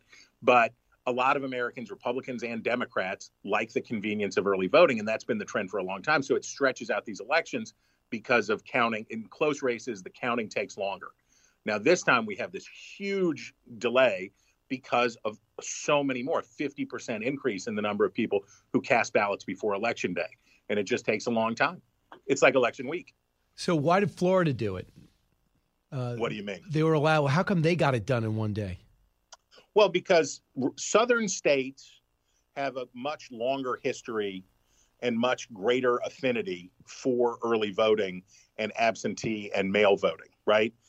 It started in California and Texas, but moved across the South for their cultural reasons. I don't know, but that's how it is. So Florida is, and especially because Florida has so many snowbirds and people who may live part of the year there and part of the year someplace else, has something to do with it too. Florida's really experienced at this. So Florida is used to voting by mail. This is a big part of how they do things. So they're, locked and ready to rock as soon as it happens. In Pennsylvania, they don't, right? They're old fashioned, and election day vote has been dominant there like it is in a lot of northern states. Election day vote has tended to remain more important. The trends are changing, but these northern states were just simply not up to speed to be able to handle this much early vote. Whereas a state like Florida that's well experienced, Florida and Texas didn't have those kind of problems. I think they were allowed to. Weren't they allowed to count them before the election day? Isn't that one of the keys? And the others weren't. Yeah. If Pennsylvania had it to do over, and now the Republicans wouldn't, and the Republicans in the state legislature, they got in a fight as they did in Wisconsin and other places, but they weren't allowed. The state officials wanted to count early, and in Pennsylvania they couldn't. They wouldn't let them do it. And I'm sure if they had it to do over again, I hope they would say, yeah, count them early and get it done. Because as smoothly and well as things are going, having uncertainty hang over this experience for any hour that's unnecessary, we should count every ballot. We should take our time. We should do things in a fair and deliberate way, but we shouldn't tarry either, right? We should do it as quickly as we can, as long as we're doing it in the fairest way possible. And I think if Pennsylvania had the chance if we could go back to March and say, okay, Pennsylvania, what do you want to do? They'd say, count the vote. So John Yoo came on before and said that when the Supreme Court refused to take the Pennsylvania case and say about the ballots being counted that arrived after Election Day or up until the 6th, they did agree to put it into a separate pile should this come back again. Because if you just open them and did it and then some ruling went, the ruling wouldn't matter. Right. So what type of numbers do you think we're looking at should the Supreme Court get Pennsylvania's ballots that arrived after Election Day? Oh, well, I don't want to accidentally call the Pennsylvania race, so I want to be careful here. But let's say, hypothetically, that candidate B was going to be 25 or 30,000 votes down in Pennsylvania. Yep. Then you are in a position where so you have the ballots that have to be remedied, right? So you have ballots that were provisionally cast. You see how many of those there are. The first thing that you do in situations like that, you look at the margin and then you count the number of problematic ballots. And that's the first question. Are there enough ballots here to change the outcome there? So I don't know how many would have come after Election Day, and I don't know how many spoiled or not spoiled, but conditional ballots that are there, provisional ballots that are there. But if the number in the questionable pile is not enough to change the outcome of the clean ballot, the other ballots aren't unclean, you know what I mean, but the straightforward ballots over here, if what's in pile B isn't big enough to change the outcome, you don't have to bother with pile B. You can just say, never mind, and just go with what's in column So A. See the distance and see the deficit. Hey, Chris, thanks so much. Try to get some sleep. Yeah, man. Good job. All right. Chris Tyrrell, politics editor at Fox News, part of the Fox election coverage. When we come back, we'll finish up with your calls. We'll bring you the latest.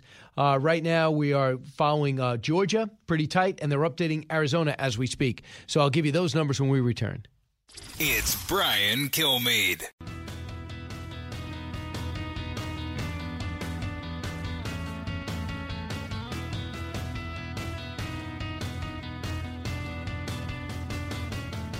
The more you listen, the more you'll know. It's Brian Kilmeade. Here we are sitting tonight, and it looks like the Republicans have a good chance of keeping the Senate. They picked up seats in the House where we told that would be impossible, and there is a pathway for Donald Trump to win the presidency. And they had none of the help of any of these warped institutions that the left relied on. And what the bottom line or the subtext is, the left doesn't have 51% approval of the people. The people are not with them, and they use all of these other levers to condition a pre-desired result, but they don't have the people.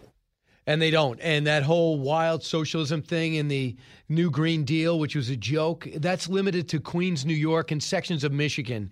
Forget the squad. They're not mainstream. That's what I love that I hope the Democrats stood up and said something about, because they lost so many seats. Control of the Senate's up in the air. It'll be 48-48. If they get the Alaska, which they're about to, that'll be 49. If they get Tillis in North Carolina, that'll be 50. Then there'll be 2 seats left after. That'll be Georgia. And both seats in Georgia, I would think, lean towards Republicans, but there's going to be a crazy amount of money and time put into Georgia because the balance of the Senate and a whole direction of the country is at stake. That'll be the news story. But sometime today we could have a President-elect Biden, unless something changes dramatically for the President of the United States. Steve, listen on WABC in Brooklyn. Steve. Yes, 2 things quickly. The disrespect that you had correctly mentioned about the announcers was not really alone for the president. It was disrespect for 50% of the population of the United States, approximately, from approximately the other 50%. That's one point.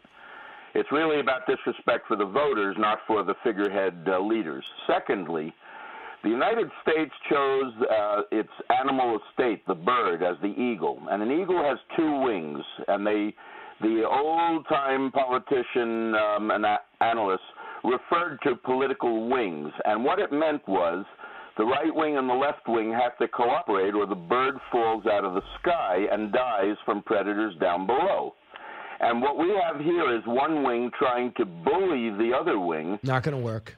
And it's not working. Going to work, exactly. And you want to hear thanks, Steve. You want to hear disrespect? Listen to The View yesterday. Cut. For the past 4 years, this president has shown us that he is a misogynist, that he is homophobic, that he is racist, and that he mismanaged a coronavirus pandemic to the tune of over 250,000 American deaths. Yet 50% of America saw all of that and looked the other way to their brothers and their sisters and said, I'm going to vote for him anyway. And that is really disheartening, because for me, that means that you are selfish. Unbelievable.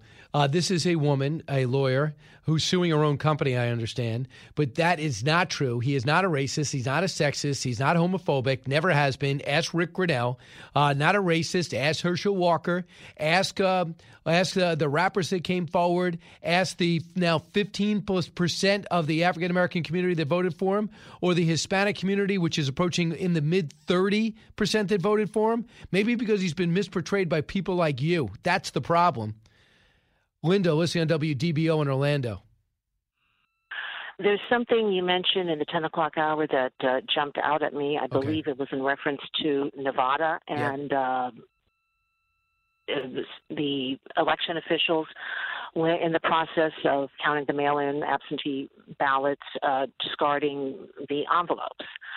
Let's assume I got that part right. You got 100% right. They threw out the envelopes, so we have no idea when they came in. Okay, next. I was a poll worker this year, so early voting and day of, also the primary in August, I have a good idea of how things are supposed to happen. I know that's not supposed to happen, what they're doing. I would like to see 2 things. I would like to see an application for an emergency injunction to stop the counting of the mail-in ballots in Nevada until the election supervisor can provide to the courts plans exactly what they're doing with those envelopes. And at the same time, I would love to see units of federal officials, preferably not FBI, but maybe U.S. Marshals or even military, go to the various polling, not the polling places, but the supervisors of elections headquarters, and locate the dumpsters or the bags about to go into the dumpsters and guard them pending court in Nevada? action. Yeah, but keep in mind, you're right, and they want to see if this is widespread, but in Nevada, the distance is now 20,550. It's doubled since we've been speaking over the last 20 minutes. These are live race boards. And Nevada's not going to decide it. It looks like Pennsylvania and Georgia. Georgia's going to go right to a recount, by the way. So don't expect Georgia to be posted anytime soon. Pennsylvania is now dipping, 8,873. So that's interesting. And we got to count those military ballots everywhere. Let's go to, thanks, Linda. So that's really where we're at right now. We have Nancy Pelosi, who spoke earlier, and this is what she had to say. Nancy Pelosi about getting trounced in this election, trying to spin it.